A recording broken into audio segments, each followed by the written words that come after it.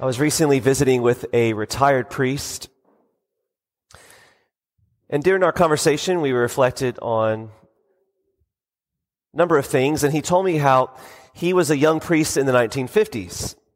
And at that time, the church was growing, and churches were full, and Catholic churches and Catholic schools were building and expanding their properties. And it was an exciting time to be a priest. And he tells me that he labored his whole life to work for the kingdom of God, to serve God and his people. And now he finds himself retired. And in his retirement, he sometimes gets a little discouraged. Because after all these many years of pouring out his life for the church, he looks around and he sees quite the opposite of his experience whenever he was a young priest.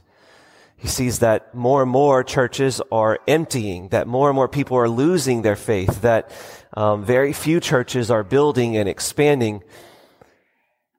And sometimes it could just be a little disheartening.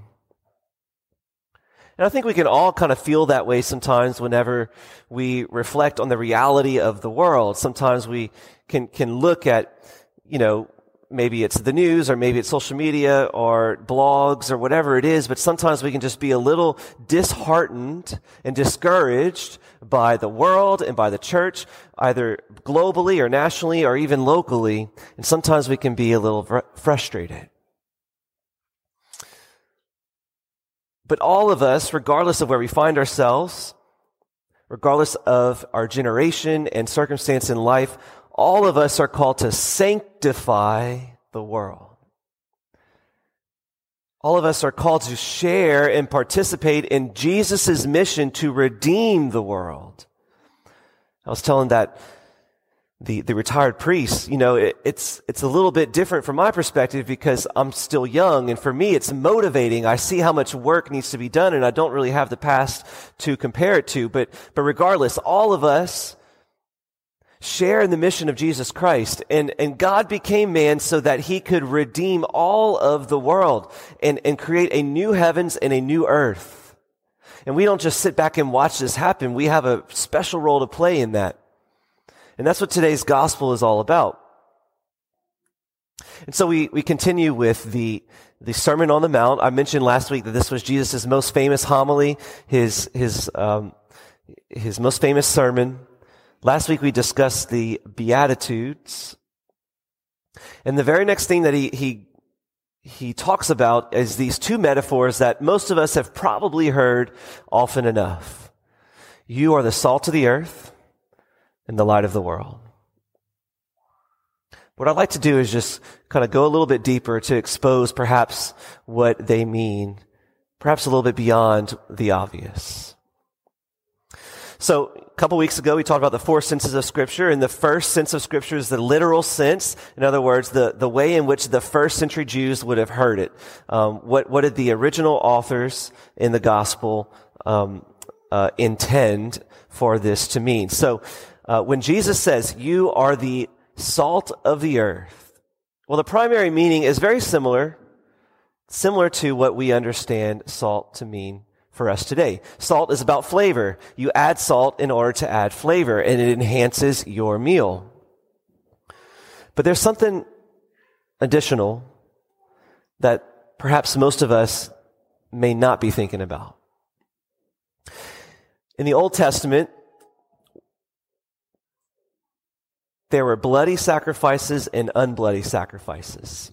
In the temple, when they would offer worship to God, the priests would go into the temple and they would offer up a sacrifice. So the bloody sacrifices would be from the animals. They would kill an animal and slaughter, a lamb or an ox or whatever, and they set it on fire and it's an offering to God. But there was also unbloody sacrifices. These were called cereal offerings.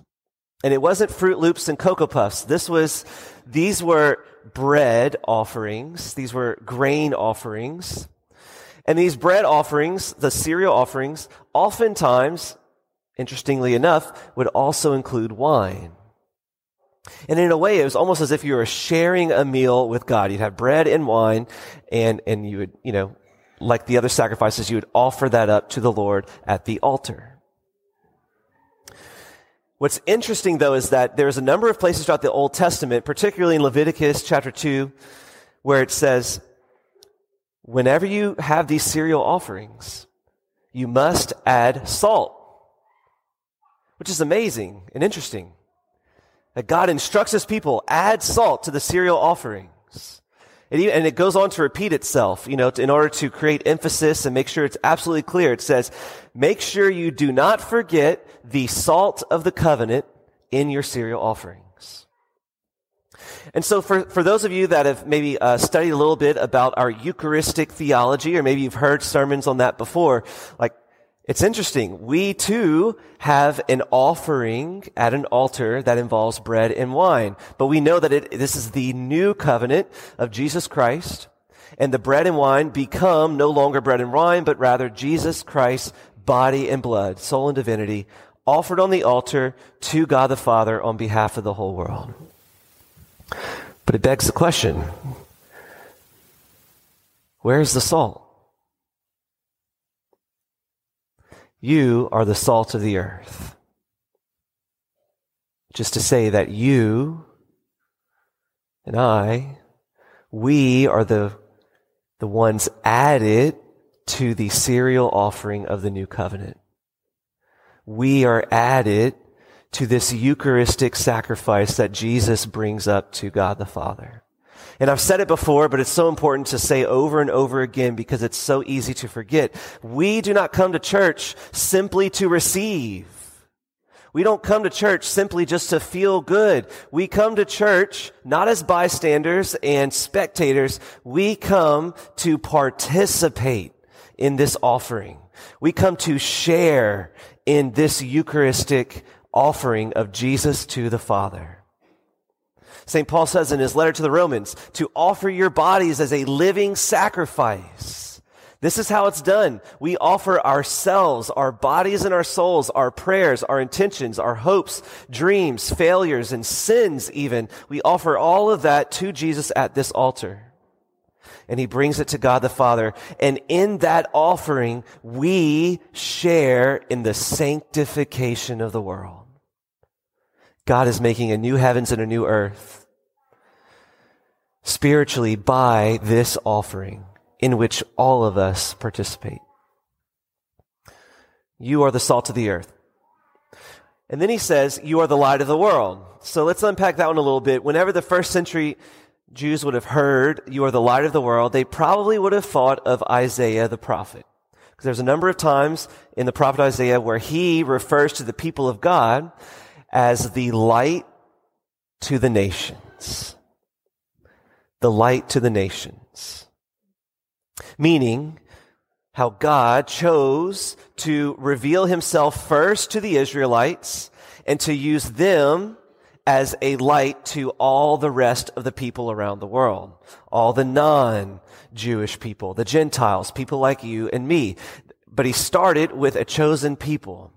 And he taught them how to worship and how to pray and how to live. And he had very specific instructions and formation for them so that they could be a light to the rest of the world. And so when Jesus says, you are the light of the world, he's speaking into that reality that we do not just receive revelation from God for our own benefit, but rather it's to enlighten everyone else.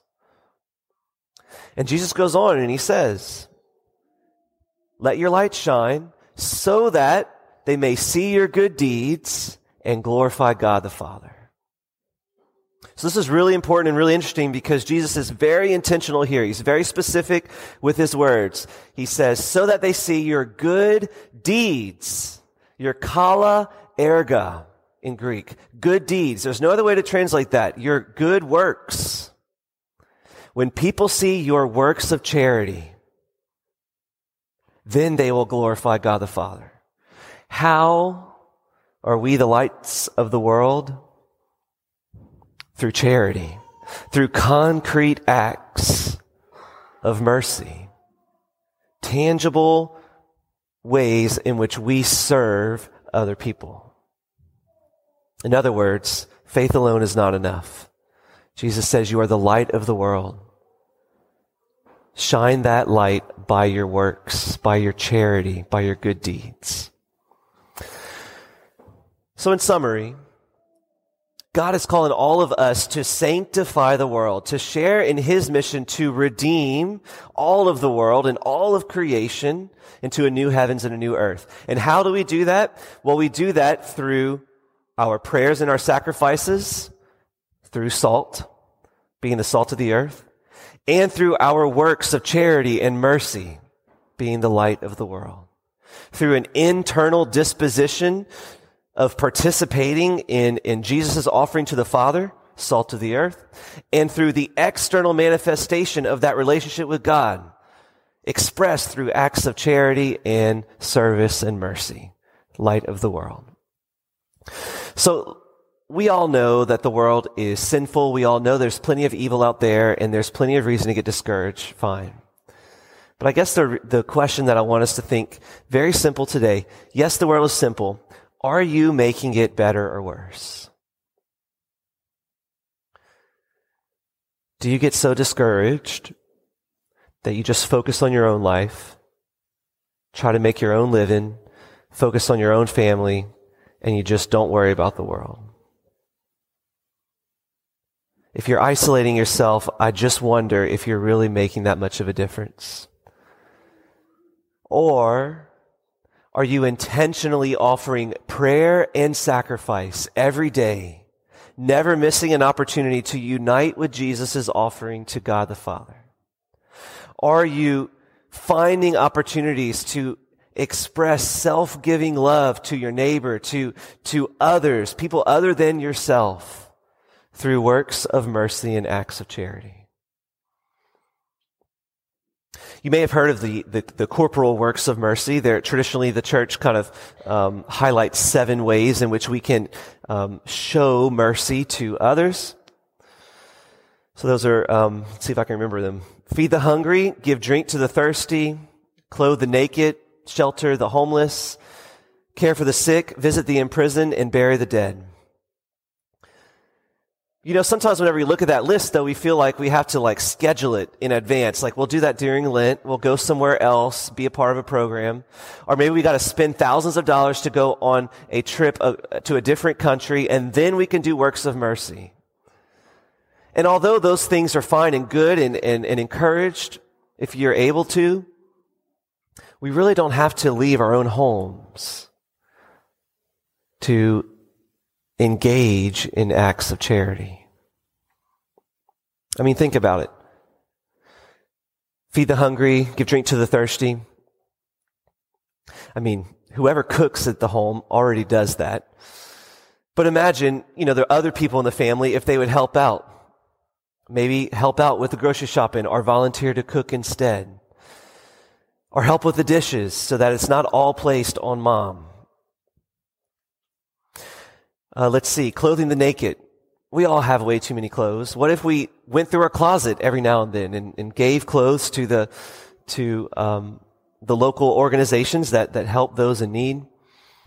Of course, if you're a mom of a baby, an infant, or a young child, you're clothing the naked often. Let's see. The shelter the homeless. What if we helped around the house and it wasn't all just on dad for outdoors, or a mom, or if our neighbors that are maybe not able to help around the house as often? What if we helped people in our neighborhood that needed help in their homes? It's an indirect way, but still a meaningful way to shelter the homeless. And then there's care for the sick and visit the imprisoned and even bury the dead. All of those. What if we just spent quality time with those in need, with those who are sick, or with those who are imprisoned with loneliness because they don't fit in, or they're just going through a tough time and they're depressed and they're down, or maybe they're grieving? What if we spent quality time with them, attentive to them, listening to them, instead of running to our own pleasures and our own screen time? See, we can engage in these acts of charity, these works of mercy, without going on very expensive trips. And in these ways, we become the light of the world. And then those who experience this love of the Father, they glorify God because of this light. So today we want to pray for that grace to be the salt of the earth and the light of the world, that we would sanctify the world in union with Jesus Christ, internally through our prayers and our sacrifice, and externally through the manifested works of mercy and charity. And as we do that, we share in the most important mission of all of history, the sanctification of the entire world. Through Jesus Christ our Lord. Amen.